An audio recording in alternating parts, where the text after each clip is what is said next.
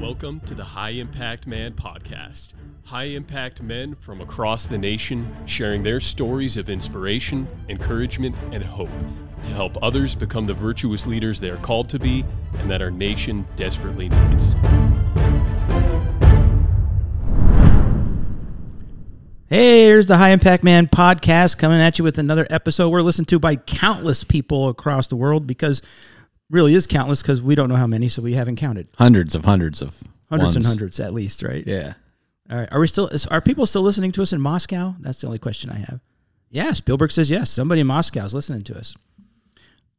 We're going to cause a rising up of the people. Wonder who that is. If you're the one listening to us in Moscow, send us an email. Yeah, We'd love to hear your story. Us. We want to hear from you, man. Heck, we even have you on the show. I don't even know why. You must be a high impact man if you're listening to us, right? Yeah, that'd be quite a time change, though. What is? I don't know. We'll accommodate if we will. Have to.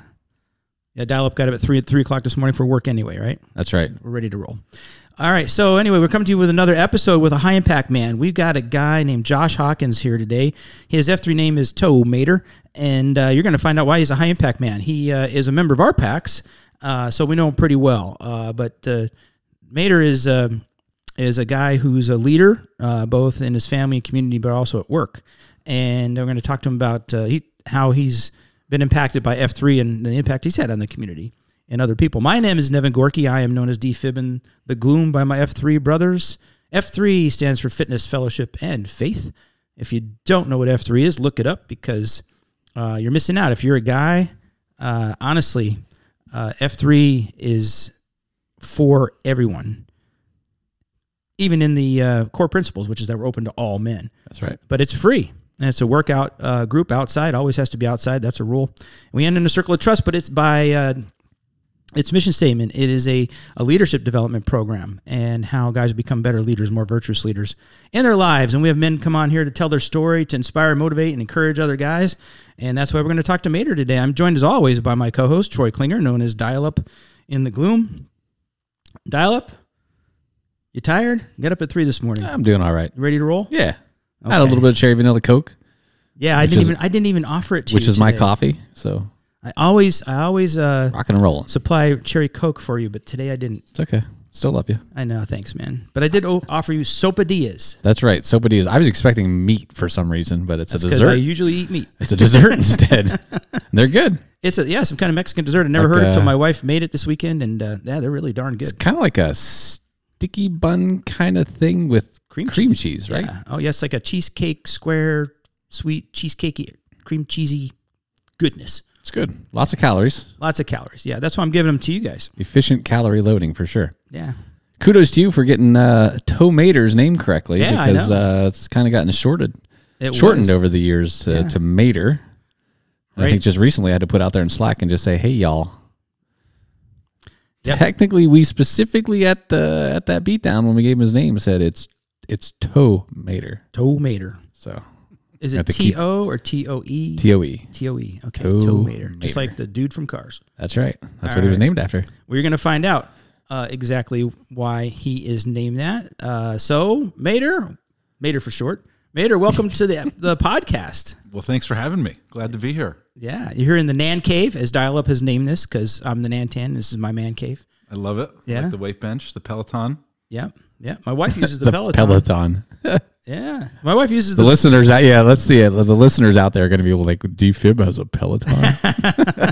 D-Fib has a Peloton, but if his wife rides it. I did ride it for a while. What are those core principles for F3? Yeah, outdoors. Yeah, outdoors. You ride it. I see your shoes over there. I haven't been on that Peloton for at least 2 years. At least 2 years.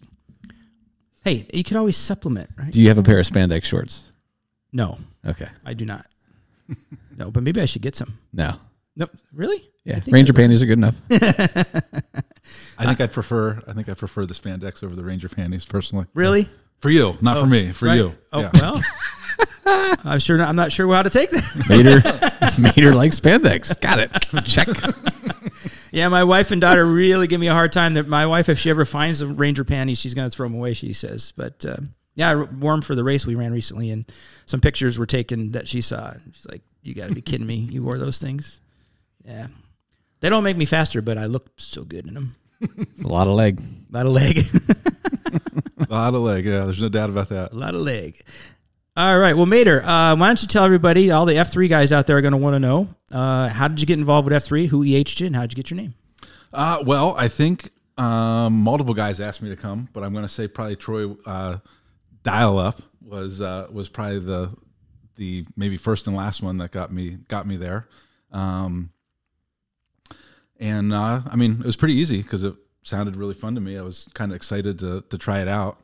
And once I got there after the workout, I was exhausted. Wasn't sure how quick I wanted to come back, but it's kind of addicting, and kind of feel almost peer pressure without the peer pressure. Like I want to be there for everybody that's there, and it's nice that I feel like everybody wants to be there, you know, to support me as well. So it's just a great community of guys to kind of be there to work our bodies with, but also just to be there to talk, you know, with for 10 minutes after each workout. Mm-hmm.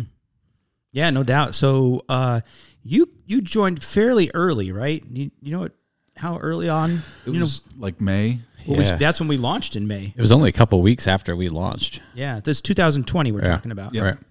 Yeah, so just a couple weeks later. I wasn't there for your first beatdown, so I had no. Yeah, it was a Saturday you came the first time, right? It wasn't a shake and bake, right? We only had It was Saturdays. definitely not a shake and That's bake. true. We only had Yeah. we only had one day back When then. we started, it was just Saturdays. Yeah. Yep. I think there was a good crew. 3-Pac, I think, was the Q, because I remember he was the one that had the final say on the name. So I'm pretty sure. Yeah. Pretty sure he was the Q. 3-Pac was pretty good with names. Yeah. It was a close call. He was gonna name me Ford.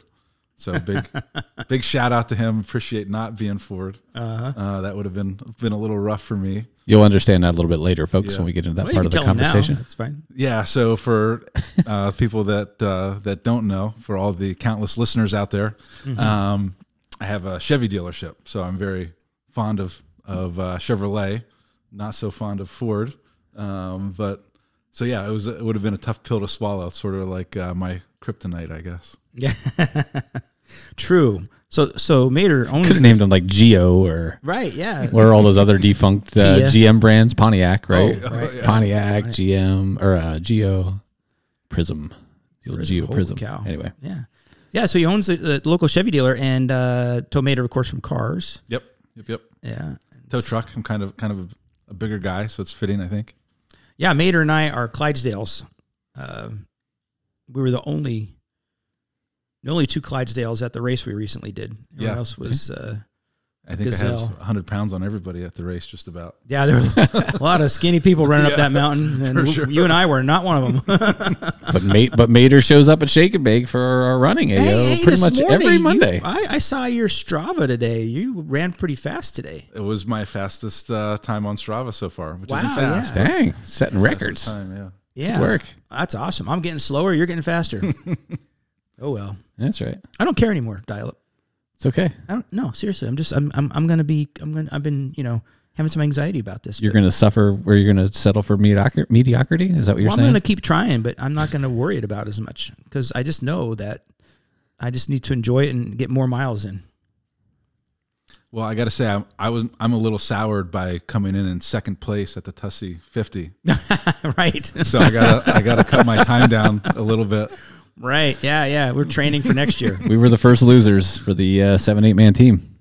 We were. It's unacceptable. Second place. Yep. 7-8 man, all men team, second place. We're going to leave it at that. It's funny. We had zero expectations of placing or anything like that. And then suddenly we thought we were in the lead. Yeah, they told us we were in first place. Yeah, we thought we had it won. Yep. We were ready to pick up for about we were 5 ready, minutes. we were ready to pick up our plaques and medals. Right. And then they said the team that started 30 minutes behind us beat us by like 6 minutes. Yeah, turkeys. Oh well. Next year you're going down. It's the truth is that if you had somebody besides me, you probably would have beat them, but Or me, yeah. it is what it is. It's all good. We still love you guys. And Somebody has to be the slow guy. you are welcome back on the team next year. Oh, thanks. It's all for fun. You do realize I'll cry if I'm not. I know. Okay. All right. I don't want to cry. That's all right. We're not out to win it. We're out to just do something different, have fun. Yeah, and Mater, you ran the Blue Ridge too. I did. That was really really fun when it was all said and done and when it was over. It was absolute misery for me while I was running, but it was really fun. The camaraderie and the whole setup was just really, really cool to kind of be in a van with 5 other guys for a day and a half and sleep deprived and kind of pushing ourselves really hard. We'll be getting some hard commits for that during our live recordings here. I'm good for it. All right, there we go. That's another one. Add them to the spreadsheet. Add it to it. I don't have the new spreadsheet. Or do we all have it? Yeah, it should. Oh, you might not. I'll send you the link. You guys left me out. I'll send you the link then. Okay, all right. I still got a lot of time to train for that one. Mater did some big mountains down at Blue what Ridge legs too. did you have? Oh, man. I think that I was 8th on this last one. I forget what legs I had. I had the same leg as your first leg when you did it, but I can't remember. Right, so that was leg 7.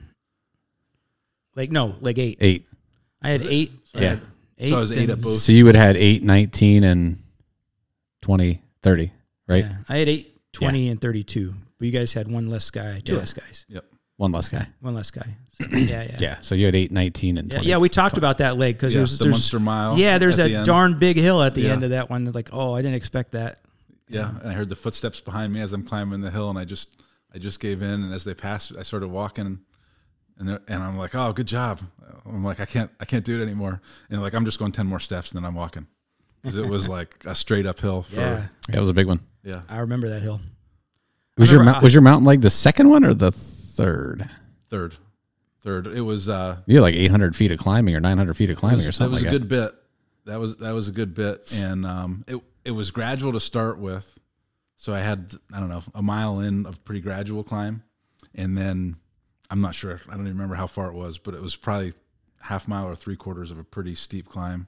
Yeah, and that part was brutal, but then I was kind of saved by the downhill, and then it was just so long after the downhill. It was a very modest climb after that, but it was just so long. Yeah. Seemed like forever. How many total miles did you get in that race? 14.2. Yeah, I think. All right. Nice work. Yeah. And up until then, the longest I had run was Shake and Bake, was like 4 miles. So I was an alternate because I had COVID. Right. Never thinking you'd get called upon. Yeah, and I was like, can I be like the second or third alternate? And I think I was the third alternate. And I was like, I was feeling pretty good about myself, not having to run, coming off COVID 2 months earlier, and just still not breathing well or not feeling like I was breathing well. And I got called up, and I'm like, oh, I guess I am an alternate. I guess I got to go. Yeah, so he gritted it out and did it. Just remember, you can thank. Fun. You can thank the guy sitting across from you. Spielberg. Yeah, Spielberg had to drop. Well, in fairness, he did. You had COVID, right? Yeah. He had COVID. A little fresh. He had like a couple weeks before. Yeah, sick during the race. And you're a hard commit for next year, right? Yeah, I would have been cleared the day of the race. Yeah. Spielberg says yes. Speaking to the microphone, Spielberg. Yeah. Spielberg is the most famous, non-famous guy in all of podcasts. Man behind the curtain. Man behind the curtain. All right, so tell me, I know you grew up in Danville, right? I did. So tell us what it was like growing up here, how your childhood was. I love Danville. We grew up in the country over in Riverside, and I just always loved being outside and running around. And Saturday was always like a big work day because we lived in the country, and it was just always like grass or trees down, stuff to do. Mm-hmm. So as a young kid, my dad and I were always out doing something outside, which was really fun. And I just enjoyed it. It wasn't like work to me. Like, it didn't seem like work. It was just really enjoyable to be active and outside and doing that kind of stuff. And then we had a wood stove, which my sister was allergic to. Oh boy. So we ended up, using electric, which wasn't efficient. So we moved into town. I don't know. I just really like the small community. I like everything about Danville. Mm-hmm. And I hear people say how, like going through high school, can't wait to move out of Danville or do this or do that. And I always thought it was just really strange. I'm like, why would you ever want to leave? Like, right. It's home. And it just, I think the people are great. People are generally all really friendly, and I'm comfortable where I know people. So I know people in Danville. So I just really like Danville. Cool. It is a great town. Yeah. Yeah. And you were an athlete. What sports did you play? So I played football. I went to Bloom Christian through 8th grade, and I couldn't play football, so I convinced my parents that I needed to go somewhere where I could play football, and went to Danville then, and was on the football team. Had I think lots of great coaches there. Joe Mahoney, Coach Adams, Coach Wiley, Carmen DeFrancisco. So it was all kind of through those years. So it was just a lot of really good learning experiences and just really fun. Mm-hmm. And you were a linebacker, right? I was a linebacker. Yep, linebacker and a tight end, running back for a couple years. Didn't quite have the speed for that though, unfortunately. Mater looks like a linebacker. He does look like a linebacker. Yeah, linebacker. Yeah. I didn't know you played tight end. Now that's Yep. Yeah, I could catch any ball thrown to me unless I was wearing a helmet with a face mask. With the helmet on, I had a really hard time catching the ball. But with the helmet off, man, I would never drop the ball. You needed a helmet with the old kicker ones that had just a single bar, yeah, right? Like the or water a leather boy helmet out with no face mask. Yeah, I had a vice principal in high school.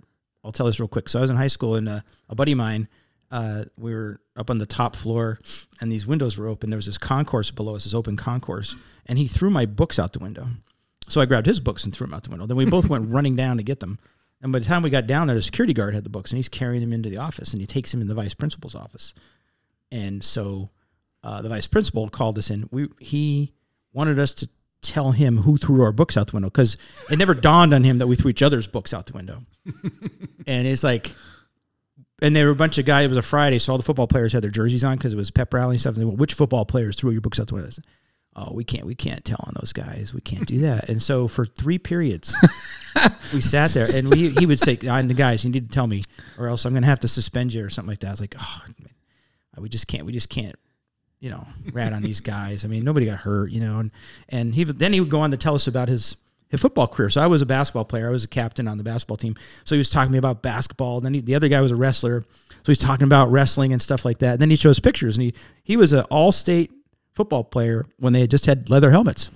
Wow. Yeah. Mr. Migalski. Mr. Migalski. He even called my parents, right? My mom was home. Puts my mom on the phone. And my mom's like, you tell him right now, you can't be suspended for a day. Like, Mom, I just can't. I can't do that. I can't rat out these guys. And finally, after about 3 periods, he says, okay, just get out of here. Right? So we leave. We didn't get in trouble. We didn't get suspended. Missed some class, which was cool because we were just sitting there reminiscing with him about sports and stuff. I get home. We're having dinner. My dad looks at me. He says, you guys threw each other's books out the window, didn't you? I looked at him like, how did you know? Really? How did you know that? Oh, man. Yeah, I couldn't get anything past him. So, all right, yeah. So go ahead. Sorry. So, Mater, that reminds me of a story that you had shared with me once, and I don't know whether this is off limits or not. But oh boy, this is trouble. So can we talk about the hopes that your mom had for you being president? Oh boy, and why you ended up not being president? I don't know if I want to talk about why, but yeah, I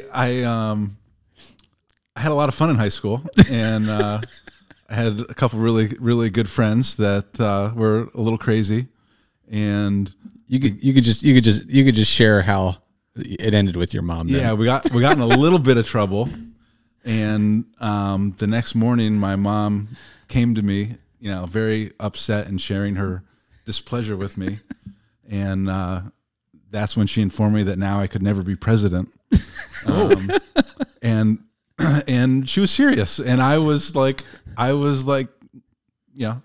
kind of heartbroken for her a little bit that I wasn't going to be president. But his mom had really high hopes for Mater. Yeah. Oh man. So, but I don't know. I mean, I've seen a few guys in presidency now that I think, I think I could do it. I think I could do it. Couldn't do much worse than a few. I can't wait to talk to your mom about that. Tell me about the time. But yeah, my mom always held I think really high standards for me, which was really good, and I always tried to live up to them. So that was tough. Yeah. But at the same time, I don't know. It just made me feel. It kind of made me feel special, and it kind of was like, yeah. It just made me kind of step back and was like, wow.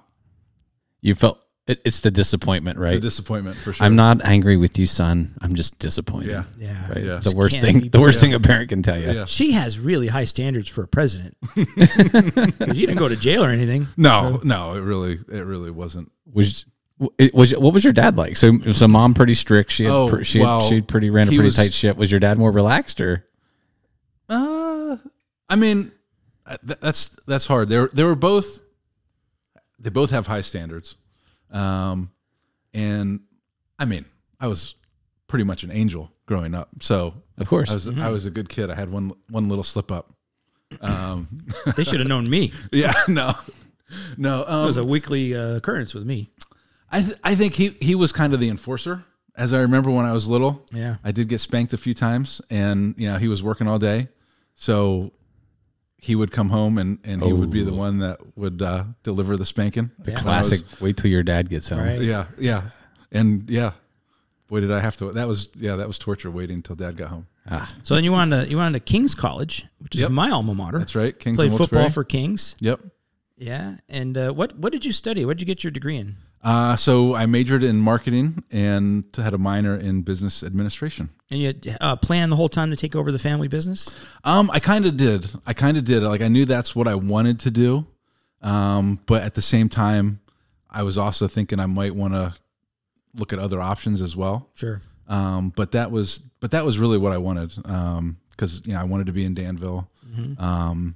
And I just enjoyed being around the dealership and all the people. Like everyone at the dealerships just was like family for me growing up. So I was really drawn to it. But at the same time, I wanted to experience a couple other things too. So I had an internship, and then I applied for a couple places and out of college. And my sister wanted me to apply where she worked, which is Travelers up in Connecticut.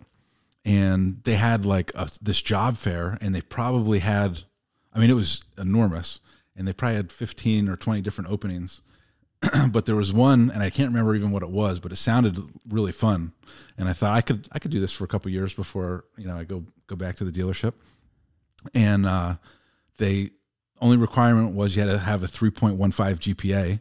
And I thought I'll like sail through this interview. I'll get this job. I'm like primed. I have the football background. My sister works here. I got an in, and the woman started at the interview, and she's like, "Well, I see you have a 3.12 GPA. You have to have a 3.15." And I was like, if I would have studied, I probably could have got a 3.15, no problem. And she's like, "Well, sorry." And I was like, "You didn't study, so." But I did. Yeah. I was like, really? So that was the first time that anyone ever told me. I shouldn't say that, but the first time that it sunk in that grades were kind of important. It's at least the second time we've heard that on this podcast. Well, what was the first time? Gandalf.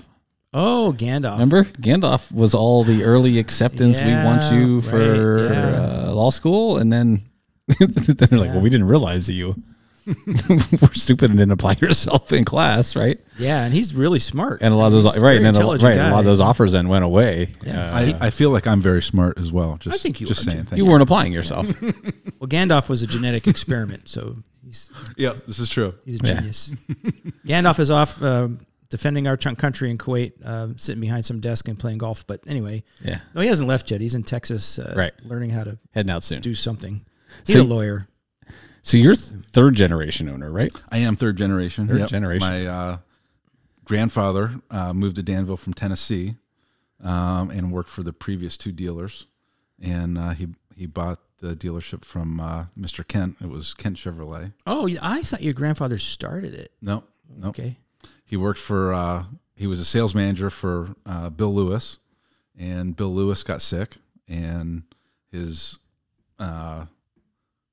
nephew, I think, took over, who was Mr. Kent, and then my grandfather continued working there, and then bought it off the Kents. Nice. Yep. And now it's third generation Hawkins Chevrolet. That's right. All right. That's right. And so I'm guessing your they didn't hand the keys over to you just to start like running the place right off the bat. So how did you get started working at the dealership and kind of pay your dues? And so in high school, we had a gas station, and I started working at the gas station pumping gas.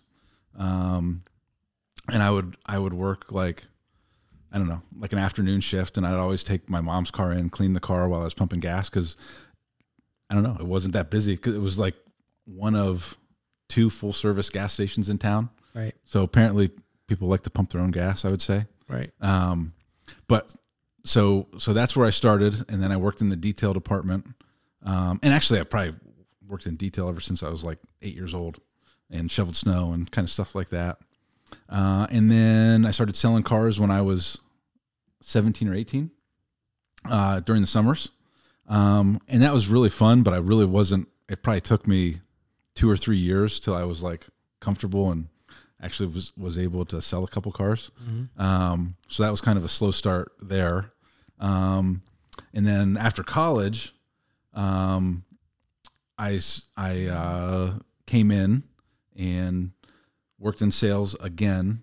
And then there was a transition with the sales management, and I kind of worked hand in hand with a sales consultant that was working with us full time. And he kind of taught me a lot. And then I hired one of my best friends, and he took over as sales manager, and I transitioned into the service department. I worked in service for several years, which was really probably the best spot, because I got to know all the customers really well, and really got to learn the inner workings of the dealership. And then I took over as general manager. So in all that time, there was also some extra training, schooling that went on with it. So it was kind of a long road to get there, but learned little pieces at a time. And there's so many different nuances. So it was kind of really a good learning experience, and was able to learn from a lot of like really good people that have been in the business for a long time. Jim Strasser in service, he worked for us for the longest time. I think he's close to 40 years, if not over 40-year employee. And he just knew everything. He started as a service technician, and he just knew everything there was to know about cars. And cars change a lot in the last 4 years. Yeah. I'm telling you, technicians are like the smartest people. They're amazing. Like, they know what they did 3 years ago to a car and how to fix a car just by hearing it. It's kind of crazy.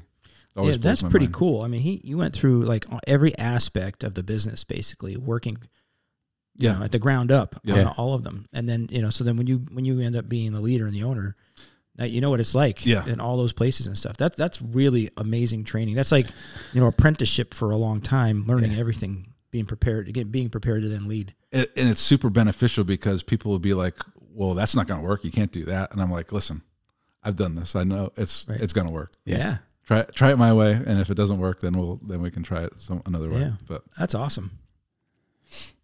So you're married? I am married, have 2 kids. So I'm married for over 20 years now. My daughter is 19 as of Friday, and she's at Penn State Altoona, and my son's a senior in high school. Your daughter's playing soccer? Yep, she's playing soccer at Penn State Altoona. Yeah, and your son plays soccer in high school? Yep. And so the first one to leave the nest. Yeah. How was that? Rough. Yeah. That was really hard. Yeah. Yep. So I don't know. Lauren and I like to just do like little adventures together. So we'll go rip around in the car and just cruise around. We'll go to different farmers markets and see what kind of junk food we can buy, for the day. It's always just like really, really fun. Or if we're traveling, we get up early and just walk to a coffee shop and just check things out, trying to make every minute count. So having her not be around was just mentally really, really hard. Yeah. But it was time for her to, kind of grow up and be on her own and take that step. So I just sucked it up a little bit. Yeah. Well, you, Dial Up, and myself all had a daughter and then a son. So my kids are adults living on their own, have jobs. Dial Up, the youngest, just left the nest this year. Yep. Both in college. And now you've got one out and one to go. Yep. Yep. So yeah, you're traveling the same path. It's and they're 17 months apart. So Mason's gonna leave next year, which will be again really really tough. Yeah, for you it's bang bang, right? Yeah. 2 years in a row, and they're back. gone. Yeah, But I don't know. I mean, I think the first one I just wasn't ready for it. Like time just went so fast. Yeah, and I just wasn't ready. And now Mindy and I are kind of talking about like, what are we gonna do? Like life is gonna be completely different. So it's kind of fun thinking about how we're going to kind of recreate ourselves a little bit. Yeah. So we've got a lot to figure out, but yeah, definitely challenging. Yeah. Yeah. All right. So as far as F3 is concerned, it's supposed to be a leadership development thing. So tell me how F3 has helped you just in general, and then specifically, how has it helped you maybe becoming a better leader? So in general, I would say that, the biggest general improvement is on the fitness side, which I've got a long way to go there. But I was going to the gym consistently, but it was really getting stale, and I was just kind of going through the motions a little bit. And I would say 90% of the time with F3, I'm working a lot harder than I would be if I was just by myself at the gym. Yeah. So that's the one general aspect that it's helped me. As a leader, kind of putting yourself, I don't feel super comfortable leading a workout. But you put yourself in something uncomfortable, and you kind of become comfortable with the uncomfortable. Right. And there's lots of things that I'm uncomfortable with, but that will definitely help me along the way to do things that I'm not comfortable doing. Just putting that foot out there and pushing forward, knowing that you can do things you're not comfortable doing. Right. Develops confidence in that area, right? Yeah. Yep, for sure. Yeah. Yeah, that's great. I hadn't thought about it because we have our region, we have a workout every morning, Monday through Saturday.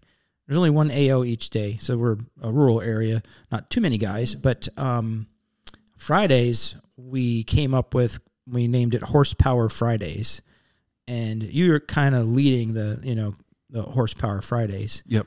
You and 3PAC, but then 3PAC stopped coming, so you're like basically took over as leader of Horsepower Fridays. So you cue a lot of Horsepower Fridays. But I didn't think about it until you were just talking that you don't cue a lot outside of Horsepower Fridays. That's true. I don't. So we're gonna have to pick a Saturday for you to cue. Yeah. Yeah. The Horsepower Fridays are definitely a lot easier for me to lead.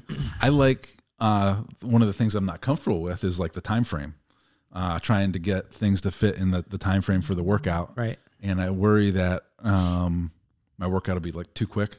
I never worry that it's too long because you can always stop things kind of short. Right. But I always worry that I'll run out of stuff. And with Horsepower Friday, just the way I generally do the workouts, I do it with music and a timer, so it's like just super easy. Right. And the other workouts could be done sort of that way, but it's a little more challenging. Yeah. And estimating the time is always where my hesitancy is. Yeah, and that's it. Some advice out there. Yeah, let me look up the queue schedule here, see where we can fit in later. So that's some advice for people out there queuing though. What they teach us and what we should do is it's better to have too much planned. Yep. Yeah. And then okay, we're done. Yep. Than not have enough. But if you don't have enough and you got extra time, you can always say, okay, let's run 2 laps or do more burpees or whatever. Yep. So, but you're right. That's one of the challenges. Yeah. In designing a workout. Yeah. Yeah, and I think that I struggle thinking fast on the fly, and then I struggle even more when I can't breathe. So that's like, which is like the whole time I'm working out. Yeah, and that's the purpose, right? Yeah. That's one of the things is be able to lead when you're uncomfortable. Yeah. And that you get that practice. That's one of the ways this works. Yep, for sure. Yeah. So tell everyone like what your routine is for the week. How many days a week do you post? What's your workout like? So my routine, my typical week is I'll hit Monday, Wednesday, Friday, and Saturday. So Mondays, shake and bake is a running AO. So it's typically running, and I'll typically get somewhere between 3 and 4 miles. And then Wednesday, some other boot camp workout up at Napper Clinic, and it's always different and always fun, and it's well lit, which is kind of cool. Yeah, Lots of traffic Yeah. driving by, Looking at us like, what's wrong with these guys? Those guys doing over there. Yeah. I think that about us all the time.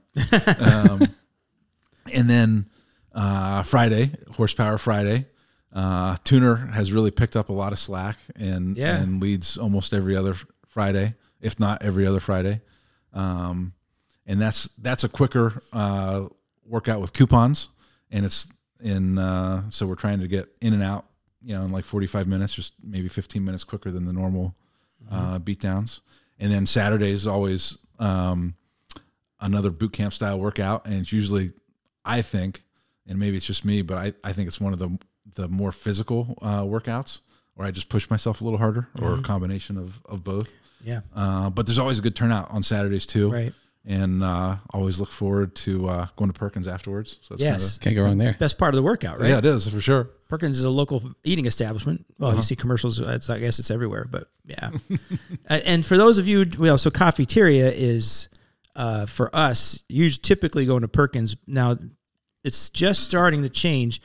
During the summer, we could hang out and do some cafeteria, which we started after the workout at the AO, which really worked well. I'll let you talk about that in a minute. But when the weather gets really cold, we're like, you want to stand around for 15, 20 minutes after you've just got done sweating and it's 5 degrees outside. Yeah. We're going to Perkins.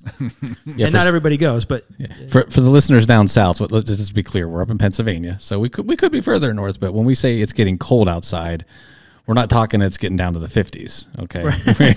Like it's getting down to 0. Yeah, single digits -5. and 0. Yeah. It gets cold, and so it gets a little chilly after you've been sweating. Land of the ice and snow. Stinky, that's right. And then you're trying to you work up drink. a sweat, 10 minutes into the workout, you're not too bad. Yeah. Even if you bundle up, but then when you stop and you're sweaty and you're not, you're cooling down. And windy. And it's windy. The wind is There's brutal. a lot of rain here. Standing in the rain. Anyway, so we move it inside. Yeah, we move it inside. Go to Perkins. They love us there. Yeah, they love us there. So Tuesdays and Thursdays, you don't go, why don't you go on Tuesdays and Thursdays? Why don't you tell the crowd? Well, I guess I mean, it's 45 minutes earlier than the other days. And 0500. I'm just snoozing away. So I've really thought about it, but I just haven't been able to pull the trigger. Do you do anything outside of F3 beatdowns for, workouts? Well, I too have a Peloton. Do you have spandex? I don't have the spandex, and I don't have that comfortable seat. I am like really jealous of the seat. Because you guys in these big fat foamy cushiony seats. The one I have is brutal. Yeah. But I don't ride too often, but every now and again I'll get on there. Yeah. But I haven't hit the gym really since I started F3. I used to really like lifting weights, and I still do. I still enjoy lifting weights. I have some weights in the basement, but it's not really lifting weights in the basement. I'll hit weights for like 15 or 20 minutes before I do the Peloton. All right, cool. So Mater is our second FQ. So, and that's, when did we establish all the Qs? Was it about 3-4 months in, something like that? Something like that, yeah. So for about 2 years now, you've been the second FQ. We're going to all be handing those positions over here. I'll let you guys know when, but it's coming up. So tell us about second FQ and your experience with that. So that's the fellowship part where we try and make plans just to kind of get together outside of the workouts, and we've done some really cool events. We've done bowling, we've done axe throwing, which was a pretty fun one. We have gone golfing. Did the par 3 in Sunbury, right, which was a good time. Skeet shooting. Skeet shooting was another really cool one. Lionheart put that together out in the middle of nowhere. That was really fun. That was a good one. Yeah. And there's other stuff. I have a whole list of things that we need to do that I'm going to put out and try and get other guys to kind of pizza tour. Oh, the pizza tour. I do the second annual pizza tour. My stomach hurts just thinking about eating a couple pies of pizza by myself. For those of you who don't know, we don't live far from Northeast Pennsylvania, which is the Wyoming Valley, which is as close as you're going to get the pizza capital of the world to the best pizza ever. And there's tons of different kinds of pizza. And just an hour away where we live now, I grew up there, and an hour away where I live now, the pizza's terrible compared to up there. There's a couple places now that open up that's not too bad. But another guy, Porky's and I were talking about that. So we said, well, we got to take these guys up there for pizza. So we did a pizza tour last year. We hit 4 places, 4 different types of pizza. And then we went to a hockey game, minor league hockey game. So we got to do that again. That was fun. That was a really good time. That was a good trip. Yeah. Yeah. What was your favorite pizza up there? People listening to this don't care, but I want to know. I think I don't remember any of the names of the restaurants. I don't know. I'm going to say probably the last one because it's the one Angelo's. I probably remember the best. Sweet sauce. Yeah. Yeah. That was a good one. We didn't really get to enjoy that place though. Like No, we kind of we grabbed had it, to ran, wait and we were forever. like eating as we were walking long into time to the get hockey it, then we had game to in get to the the hockey game. in the rain. Yeah, in the rain, right? We had it on the run. Interesting. Okay. Yeah. All right, cool. Second FQ, and what we didn't talk about yet is you coach soccer. That's right. How many years did you coach soccer? Oh boy. Well, I started with Lauren's team. I'm thinking when she was probably 9. And I was kind of roped into it because Lauren wanted to play soccer. So she went to tryouts and there was enough girls to form a new team, but they didn't have a coach. So Greg Thompson and I kind of got roped into coaching. Neither one of us had experience. And it's funny because I was a football player in high school. I was always kind of anti-soccer. So it's really funny how, your kids get into something and you form a love for the sport and learn all about it and have fun. So how long was I coaching soccer? At least 10 years. Yeah. Somewhere in that neighborhood. But our first year, the girls didn't win a game. And then the second year they went undefeated.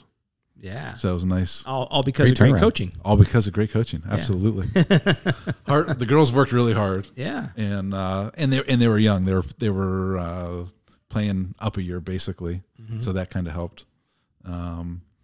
But the last game of the season was against a team that beat them 12-0, and I think they came out and won 3-1, something like that. Hey, nice work. Great turnaround.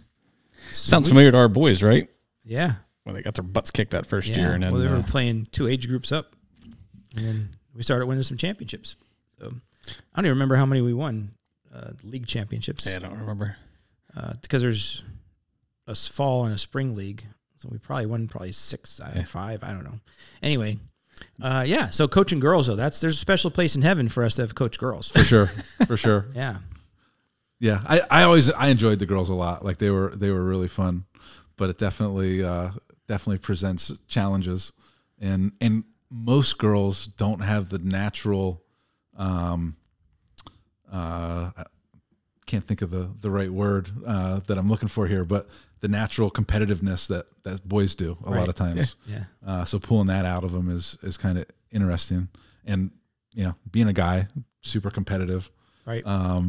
And it was definitely a big learning curve for me because I was kind of, I don't know, I feel like I was kind of too loud on the sideline, giving the refs a lot of advice the first couple of years. I can't picture you being that loud. Yeah. Oh yeah, you can. Really? Again, I can remember my mom telling me, Joshua, you're not going to be president again.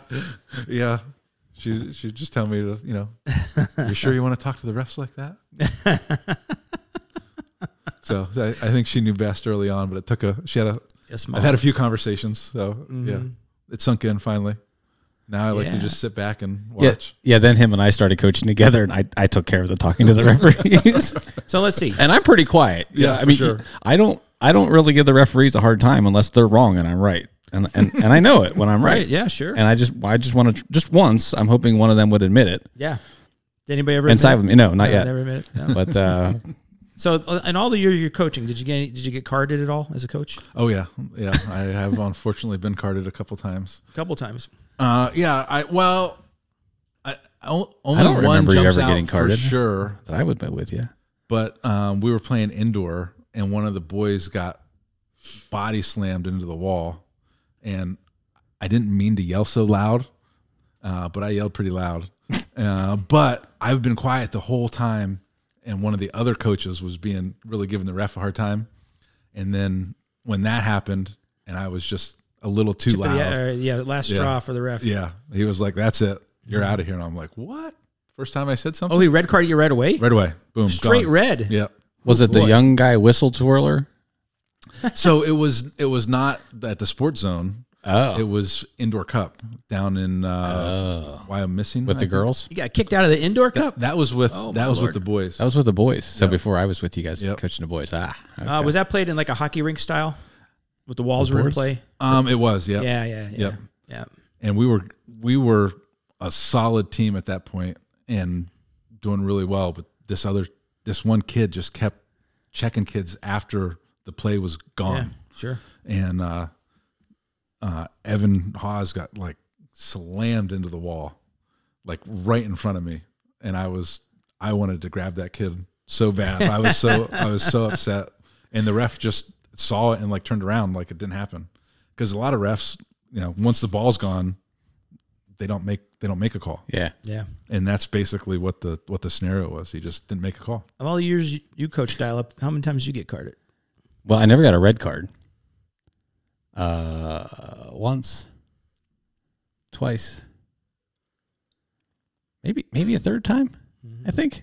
Now, I will say I've been threatened a lot more, and I'm sure I've been offered. Troy. I've been offered seats to go outside if I didn't calm down. Yeah. Well, so you got some Before I got warnings. carded, that was Okay, a warning. That's all right. That was a warning, and then I calmed down. The bulk of the threatening is because of the mothers. If you don't get your mothers under Dude. control, you're going to get a card. Our mothers for our boys team, dude, they were freaking crazy. Like, Well, sorry, ladies, passionate. any of you are listening. Passionate. Okay, passionate. That's a better word. Much better. He's got his way with words. They are passionate, and sometimes I just sit there coaching, and I hear them on the other side, and I'm like, oh, good Lord, please. So when you're coaching please be youth quiet. sports, Yes. you don't just coach the players. Yeah. You have to coach the parents. I've had to have some talks to the parents, And I like, learned this from the guy that taught me how to coach soccer. And so at the end of every game, the girls would come off the field. We would talk real quick, very briefly. You can't say a lot after a game because they're not going to remember it anyway. If you won, celebrate. Yeah, great job, girls. Practices whenever. And then if they lose, say, hey, all right, we'll talk about it at practice because they're not going to remember. But you cross the field with the girls, and you bring the parents together and girls, and you just give them a quick debrief, and that's when I get to coach the parents. And at practice and stuff, and when they're there, I'll talk to them and via email and stuff. But so yeah, it's but some incorrigible. What are you going to do? Yeah, that's right. Some are also not going to be president. our parents one time, there's video out there and it pops up on everybody's timeline like once every year. We were playing this team from Jersey. I don't know what it is. Jersey. I think you've had the same thing, right? I don't know what it is about Pennsylvania and New Jersey teams, but when you play teams from New Jersey, like just bad things happen and come out, on the field, between the parents, between the coaches. I have no idea what it is, but our parents are up there, and it was a physical game, and the refs weren't calling a whole lot. And in my opinion, we were getting a little bit of the short end of the stick on the calls. We did win, which was good, but at some point, one of the moms from the other team came down and literally like sits in the middle of our pack of moms from our team. And our moms thought she was someone's mom or someone's relative that came down to hang out with them. And they find out that it's a mom from the other team. And the other mom says, I came down here to make sure you stay in line. This is a mom from the other team. That was a big mistake. Yeah. Huge mistake. Lord. Oh my goodness. There's video out there. Like they were like, I think it's like on Facebook, they did like a Facebook live video of, hey, this is our friend Karen. You know how they called each other. This is our friend Karen. She came down to make sure we're behaving. Oh my goodness. They were relentless. This poor woman. And she just sat there and took it all. But I was like, oh, good golly. Oh boy. She kind of asked for it though. She did ask for it. You don't do that. But yeah, that was a little much. pretty funny story. Yeah, I had experience with a New Jersey team at a college showcase tournament. A huge fight broke out. Oh man. Yeah, so I had three of my players play as guest players for a rival team. The coach asked me to help him coach because he had two teams in the same tournament, different age groups. So I was his assistant coach, but when he was the other game, I had to coach the team that my daughter and two other girls were playing for him. And we played a team from Jersey, and they had a girl who was the best soccer player I ever saw. She was this big blonde girl, super fast. We had fast players on the team. She was faster than we had really fast, but she was faster than them. But she was physical, strong, skilled. She scored 3 goals in like the first 9 minutes.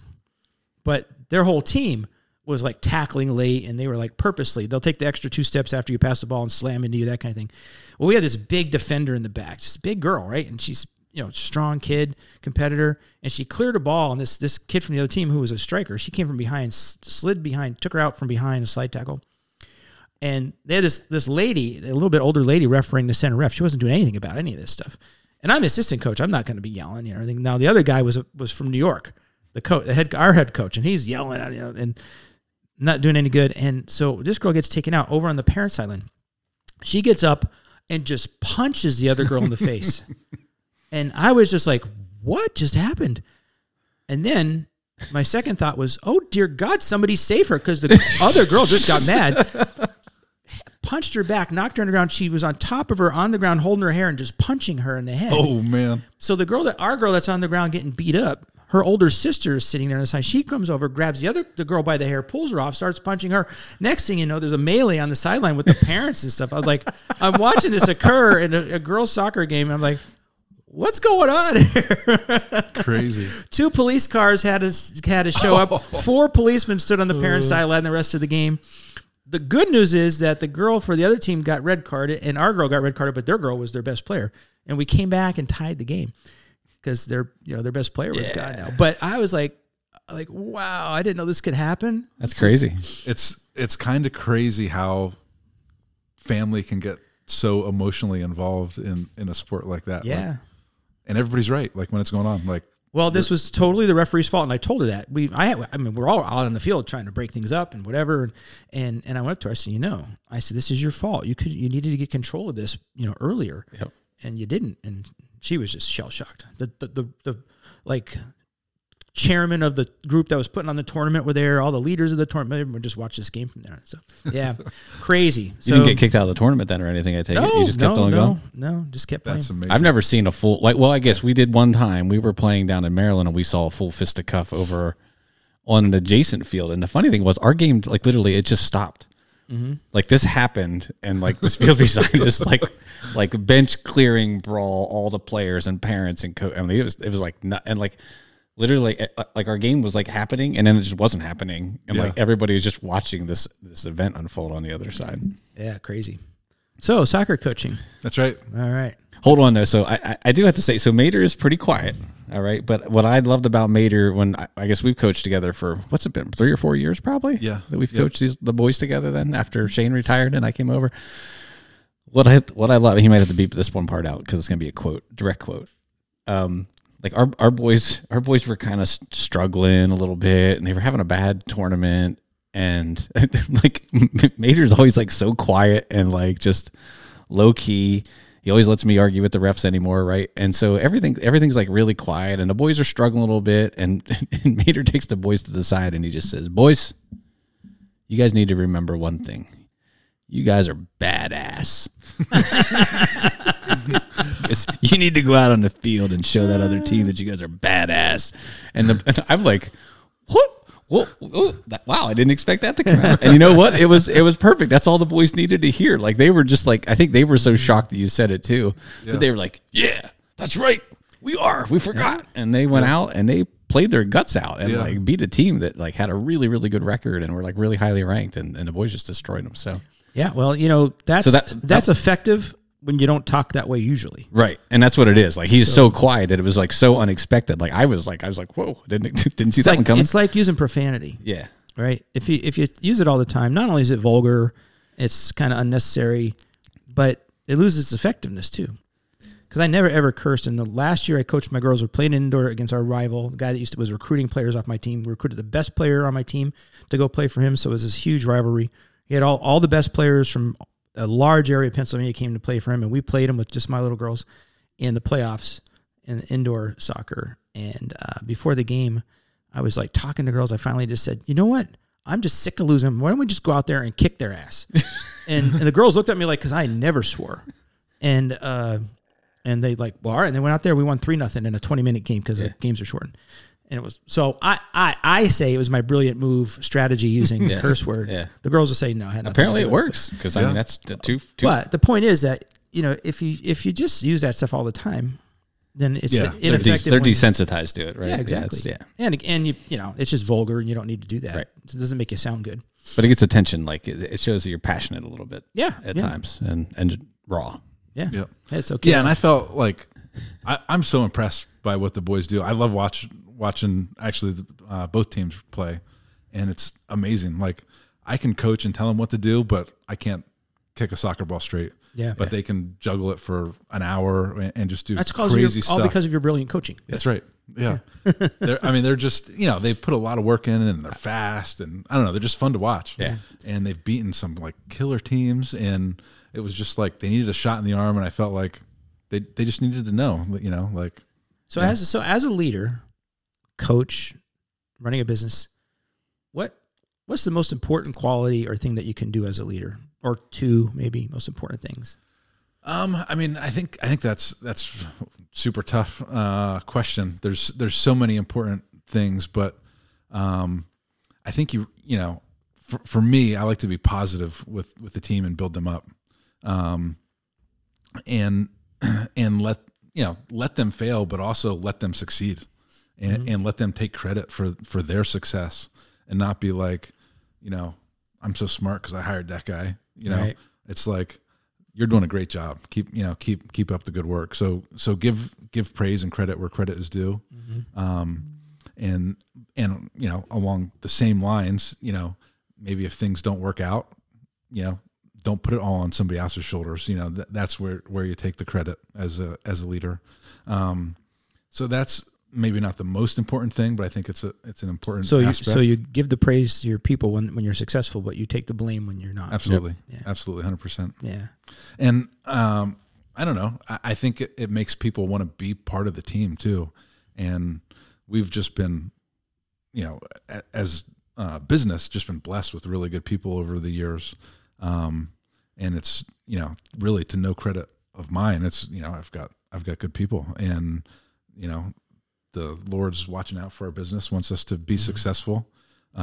So when things aren't going right, I'm kind of slow to make changes, and changes, you know, just kind of happen at the right time, and the right people walk in at the right time. And it's just kind of amazing to look back and see how God works and does different things. So yeah, it's, you know, just fortunate. You know, I like to think that I'm pretty smart, but, you know, at the end of the day, I also like to think that I'm really not that smart, and God's really looking out for me. Yeah. And that, as long as He wants things to go the right way, they're going to keep going the right way. There's not much I can do about it one way or the other. Right. Do things for His glory. Yep. Yeah. Yep. Do you do anything like weekly, daily, monthly kind of, I don't know, huddles with your employees or anything like that? So I'm not very good at consistency. You know, I've had weekly meetings set up. I've had bi-weekly set up. I've had monthly set up. And now I just kind of do it. I really don't like meetings for the sake of meetings. Sure. Right. Cause when we had them, it would just get, I don't know, it wasn't as productive as it maybe could have been.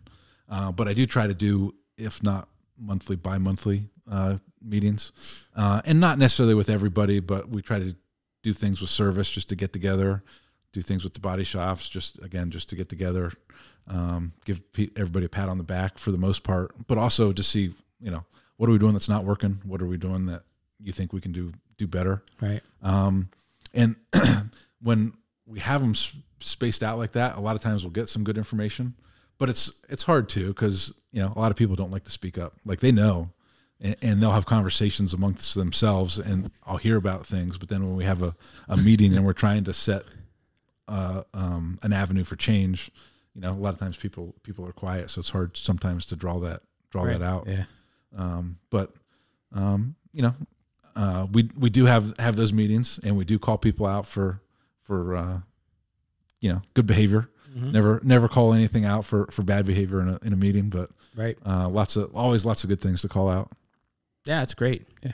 Would you describe your style of leadership as relational? Yeah, for sure. Definitely Get to know your employees. Yep. Absolutely. Make sure they know you care. Yep. 100%. Yeah. Yeah. If I have a fault, it's probably being a little too soft and too easy. Mm-hmm. And I have lots of faults, so that's one of them. But yeah, I everyone becomes like family. So sometimes discipline can be hard. Mm-hmm. And I think it's nice though that they feel comfortable coming to me and they can call me out on my shortcomings too. Right. Wow. That's awesome. Candor works both ways. That's right. Yeah. Yep. For sure. Oh, that's great. Do you guys have any ways you get involved with the community? So yeah, we have, we do lots of different things. We try to do different community events. We do, a Christmas event. We do a Halloween event. We do a kids car show in the summer, and other things. And we've established, we call it Hawkins Helping Hands, where we try to come up with different things where we can get out in the community and help out. We haven't been overly active. I'd like to kind of focus on that in the upcoming year to try and get just our people involved in doing something to help the community. It doesn't matter what it is, but I know, when I'm active and do something, I feel good about myself. Yeah. And I know it'll, help other people, feel proud of their accomplishments and what they've done. Yeah, it's something I've always admired from the outside looking in with your dealership is that you're always doing different things for the community. And you mentioned, you're right, like the big Christmas event, Halloween, that's coming up this Saturday, right? Yep. Put a plug in here. Hey, if you got nothing going on Saturday, October 29th, right? Yeah. Head out to Hawkins. That'll be a couple days late. What? Oh, son of a gun. Yeah, sorry. If you're listening to this now, you missed it. That's right. Too bad. So I'll take that back. All right. We always get You should have been there. What's the Christmas date? Do you know that one? We can plug that. Well, I should, but I don't. It'll be probably the first Saturday in December, but it'll be out there. There it is. All right. Look forward to more information. Supports Little League, I know. You support the local AYSO organization. Going back to the car show thing, that does remind me. What do you think of what do you think of a parent that shows up to like so the car show is like the little like the Power Wheels things, right? You know what I'm talking about, right? The battery operated cars. And so all these kids come with these cars and he does these races and he's got like I went this year to watch, like, he's got like a sprinkler out to like water down the track and the kids are doing laps and they're just having an absolute blast. It's awesome to watch. Well, what do you think of a parent that shows up with his two boys and doesn't have their batteries charged for their Hot Wheels? Like the kids come there and the one kid ends up having to ride around in like this Barbie Jeep because his dad had... Who was this? Beach Ball. Oh. His son had to drive around his little Barbie Jeep instead. Poor kid. Yeah. So it's a little I had to bring it up because I know he listens every week. It's a little fail, but it's a big parenting fail. Yeah. Yeah. In his defense, though, it was kind of a last minute decision. Don't make excuses for him. So it was cool. I was really happy that he came. So it was pretty cool. The best part is Beach Balls. He's just a little competitive, right? Bit, yeah. And so when his kids' batteries are like, bleh, just kids are getting the boys are getting their doors blown off by the other ones that have full charges. Oh, it was kind of funny. Yeah, unfortunately, Jake, who basically helps us put on the car show, had like 2 or 3 different cars for his daughter. Yeah. So Beach Falls the Barbie car. Got the Barbie car. We're able to snag the Barbie car that was like souped up a little bit. The souped up Barbie car. Yeah. Well, dude, no, seriously. Like some parents got okay. All right. This is coming from the dad who like used every possible extension of the rules available for like Pinewood Derby. Okay. Like for the kids whenever they would do the Pinewood Derby cars. So I can't say too much, but parents are bringing these battery operated cars that they've like juiced up with. So they come with like a 6-volt battery. Yeah. And some of them convert them to a 20-volt. Okay. So you can imagine what that does to the power and the speed, and it's really funny because some of the kids are old enough to handle it, and some of them it just like throws them back in the seat, and it's hysterical. And they replace they do something with the wheels so that they're like rubberized because the normal wheels are like plastic, so that you can hit the gas and try and give it all the horsepower you want, but it's just going to spin. Well, these things they put like rubber on the bottom. What was that? One girl had that car. Was it what kind of car was it? It was an Audi or something. It would do a wheel stand. They had to put wheelie bars on the back of this thing. Lord. She would hit the gas every time, and legit like the wheels would come up off the ground like a foot to 2 feet. and like it was crazy. And her head would snap back. It was awesome. And she'd just laugh. Yeah, this is Central Pennsylvania, folks. Yeah, that's right. That's right. NASCAR is big. That's right. And apparently cheating. Well, it's finding the gray areas in the rules. Yeah. Okay. The first year you were caught off guard though, right? Because you didn't think that parents would do this. I didn't even know it was a thing. Yeah. I didn't know it was a thing until then. And there was like, I don't know, 3 or 4 people that showed up like ready to go. And the dads were like how I would picture beach ball would show up. Like they were ready to go. They were intense and they wanted their kid coming in first and couldn't believe somebody had a faster car, but it was all in fun and everybody had a great time. It was pretty neat. You know how much I'm into NASCAR? This was about 3 years ago, something like that. I had to pick a friend of mine up at the airport, Wilkes-Barre Airport. And on the way back, we stopped in Wilkes-Barre to get lunch at a Jersey Mike's. Right, so we're in there eating lunch, and on our way back to Danville, so now we're about an hour away from home. But anyway, we're in Wilkes-Barre, and Wilkes-Barre is not far from Pocono Downs, which is where one of the NASCAR races are. And we're sitting there eating, and this car pulls up, and it's a NASCAR truck, whatever. It has all the guy's number on it and stuff. I think it was 24. Anyway, they all walk in, and they all got the uniform on with the same number.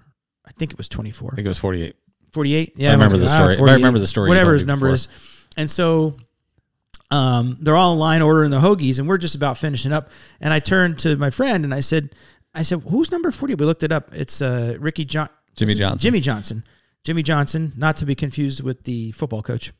And so we're leaving, and I went to get a refill on my drink to take with me. My friend went out already left the restaurant out to the door, and the first guy from the team with the NASCAR uniform comes up, and I'm filling my drink, and I said, "Hey, are you Jimmy Johnson's crew?" And he said, "Yeah."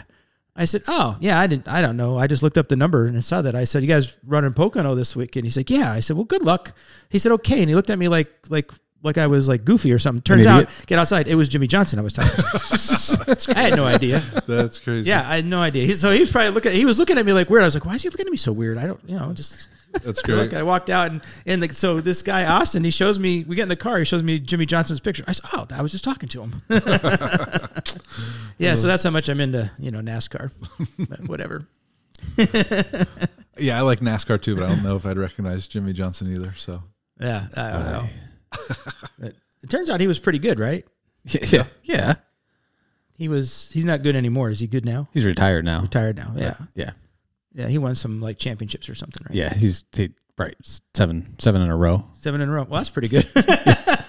Seeing how it took Richard Petty and Dale Earnhardt. You might have heard of those names, I did, right? Yeah. Yeah, they had 7 as well, but didn't win them all consecutively. Oh, so this guy might be the GOAT. Yeah. Oh, well, I met him. Yeah, many would say he was a GOAT because he looked way too young to be retired. He was in a more competitive era. Yeah, okay, whatever. Of NASCAR.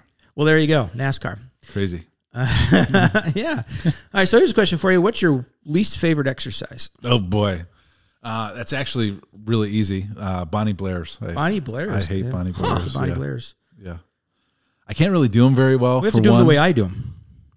They're easier. I basically just do lunges instead of like jumping lunges, but yeah, they just zap it out of me. So how tall are you? 6 foot. 6 foot. And how much do you weigh? 255. 255. Like I said, we're Clydesdales. You're a bigger Clydesdale than me, but he's a squatty legger. He's a squatty legger.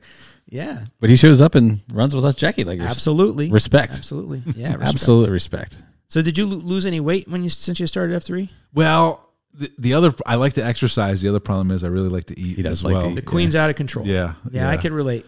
But you're doing a good job avoiding those sopadillas I gave you there. I can do it. I can do it. So I'm definitely, this time next year, or actually prior to the BRR, I will be down at least 1 pound.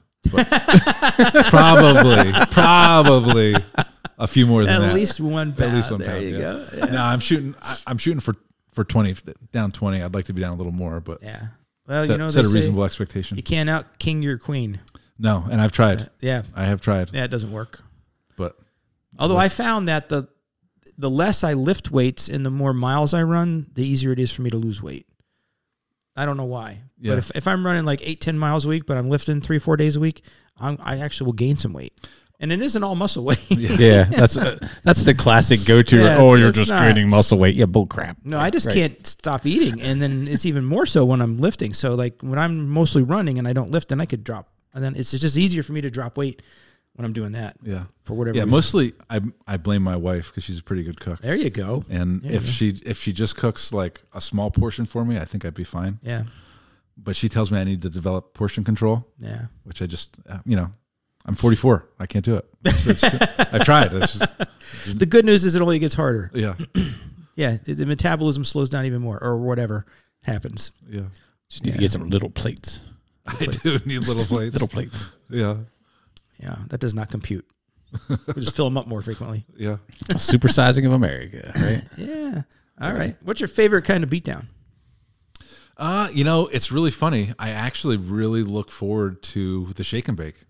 I don't like I've had different moments where I've decided I absolutely hate to run.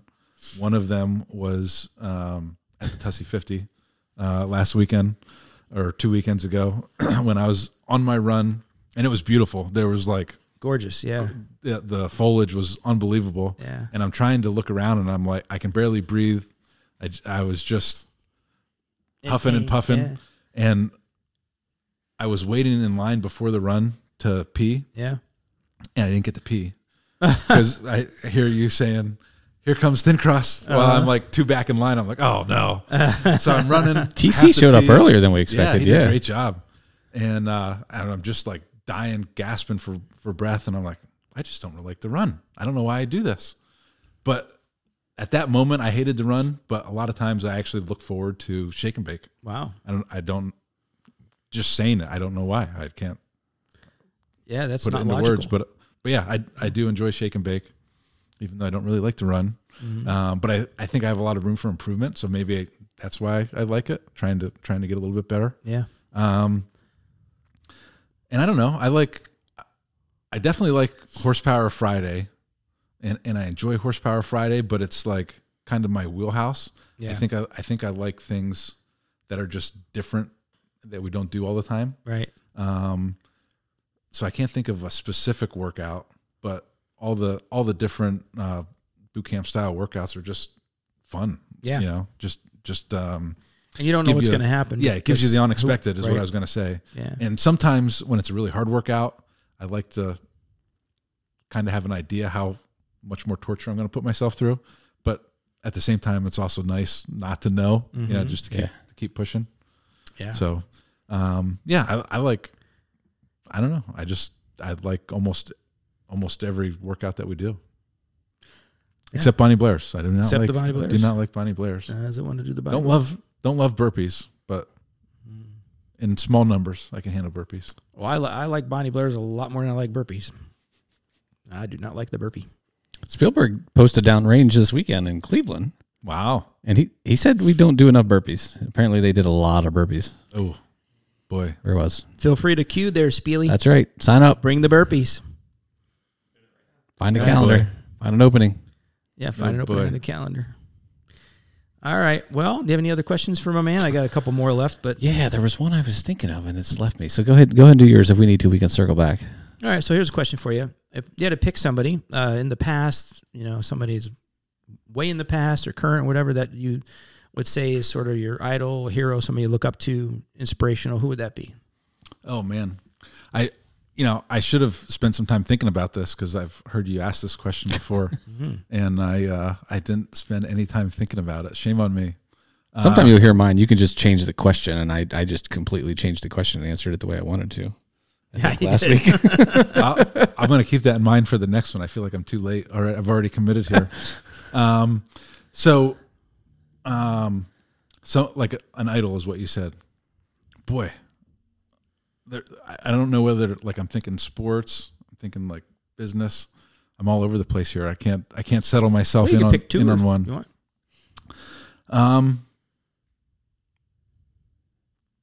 Help me while I'm thinking. Who's your person? So while I'm thinking, that'll put me in the right direction. Well, I think the podcast last week we recorded it hasn't aired yet. I mentioned it, but I'll mention it again. Jesus is mine. I mean, I know that's like, oh boy, everyone said, well, that should be my answer. But yeah, no, that's it. It's Jesus. It's the guy I need to be like. Good. Outside of the Lord, there's a lot of guys that I look up to. George Washington is one of them. I mean, he was, he led in a very difficult way, had to be, I think, outside the box, and he had to learn. He had to bring in guys that came over from Europe, like Kosciuszko and Lafayette and other guys. And the guy, to teach to help him to teach the army and things like that. So he was willing to do that. But at the end, he's the guy that held it all together. And he could have been named King George I of America if he wanted to. The Congress had no power. But he went in, handed over his sword, and went back to his farm, just like Cincinnatus did. The Roman general was on his farm. The Romans needed him. He went and he won this great battle and everything. Came back as a hero. Could have been named emperor. He just said, nope, handed over his sword, went back to his farm. So George Washington's up there. Of course, Abe Lincoln, the Apostle Paul. All right. So I'm good. I got mine. All right. Did I talk long enough? You gave a great history lesson. Thank you very much. All right.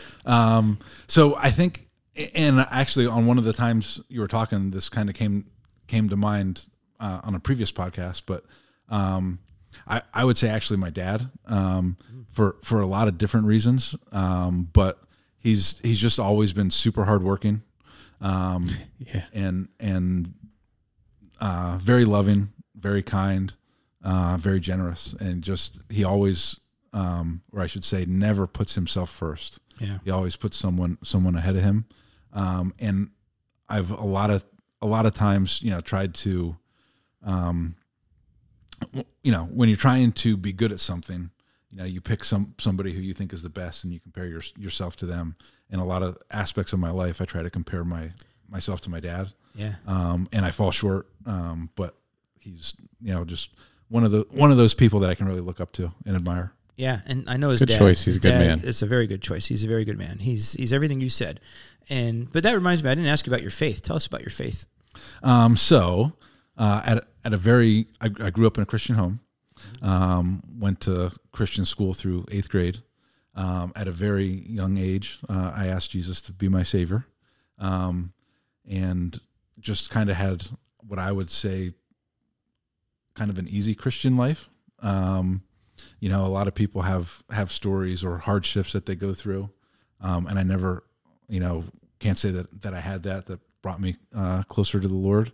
But I had, the schooling, and both parents that are very strong Christians, and grandparents that were strong Christians.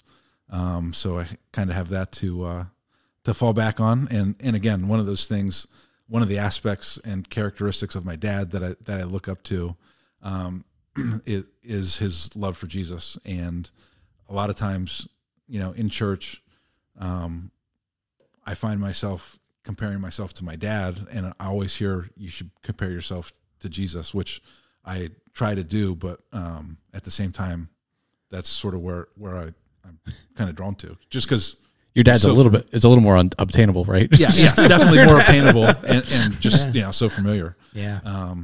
So yeah, definitely have lots of work to do there as well. Yeah, we all do. Yeah. No, you're doing a really good choice, job. Though. Yeah, I agree, man.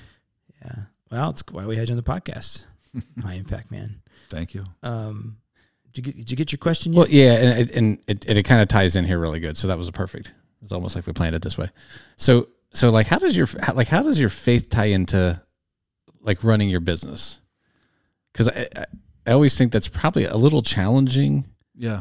In some ways, because your employees can hold it against you maybe in some ways, and it can kind of create some unique challenges there. Yeah. So I'm just curious your perspectives as a Christian owning a business. It definitely I would say is a guiding light. So for me, and it's funny because transitioning from my dad to myself, I can't say that we've specifically spoke about it, but making money is not the main priority. Mm-hmm. I mean, it's something that we obviously try to do, but it's not like do or die type of thing. And I mean, I guess in the end, if you didn't make money, you would go out of business. But That's not the focus. The focus is just doing the right thing. And a lot of times we'll look at scenarios where we feel like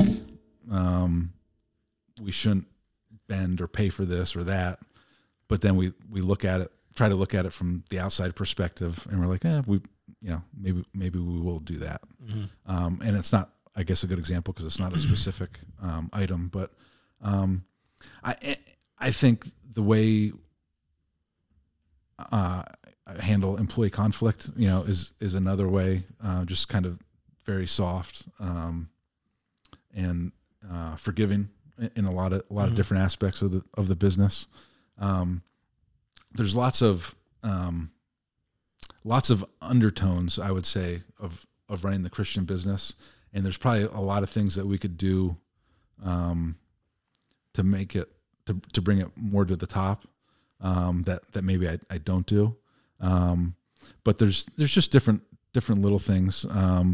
I haven't personally sold a car for a while, but there's been a few times where I've prayed over cars with people, just keep people safe and work out well, which has always been like very rewarding, because the people that I do that with really appreciate it, and it's just kind of a neat experience for me. And then there's just different things that we support throughout the community, that we kind of put the money toward, that is faith-based. Cool. Nice. Good question. Thank you. All right. Final question? Yeah, I think so. Final question. All right. It's your chance. Speak to the men of America. What's your message for the men of America? So this is the one thing that I actually paid attention to and gave some thought to. And I think it's actually a really hard question to answer. But I wanted to kind of be true to myself too, and not, give some famous quote or some like a blanket statement. So my message to the men of America would be to smile. Control what you can control, and that's your attitude. So for me, when I smile, it just puts me in a positive attitude, positive outlook on life. So you can't control everything that happens in your day, but you can control your attitude. So go into your every day and every situation with a smile, even the hardest situations with a smile, and things will be brighter than they would be if you didn't go into it with a smile. Wow. That's might not good. always work out perfect, but yeah, control your attitude. Nice. Turn that frown upside down. Turn that frown upside down. That's it. Yeah, smile your way through life. That was Viktor Frankl. Takes more. Man's Search for Meaning. One thing you can control is your attitude Right. in any given circumstance. Takes more muscles to frown than it does to smile, right? I have no idea, but that sounds That's good. what they say. And everyone's always a little prettier when they smile. I'm sure you've read about it. You've Yeah. had to have read about that. Yeah, but I don't know if it's true. Okay. It's a medical fact. Okay, I believe you. Google it. I'll believe you. Google it. All right, I'll Google it later. All right. All right, see, I'm smiling now. I smile a lot, I think. You do. Yeah. Well, thanks for having me on, guys. It was fun. Yeah, this is great. Yeah. I've been wanting to have you for quite a while, and we had a spot, so it's good. So we got this guy who's a community leader, a business leader, faithful husband and father, coach, philanthropist, second FQ. I think he's a high impact man. He's a high impact man. All right. Well, thanks for joining us, buddy. Glad to have you in our packs, brother. Appreciate it. Thank you for listening to this week's episode. I would like to thank our guests for joining us and sharing their story of becoming a high impact man. More information and resources can be found at highimpactman.com. If you like this podcast, please consider following us on our social media pages or email us at him@highimpactman.com. That is HIM@highimpactman.com. The High Impact Man podcast has a new episode every week, and you can find them on Apple Podcast, Spotify, and Google Podcast platforms. Have a great week, everyone.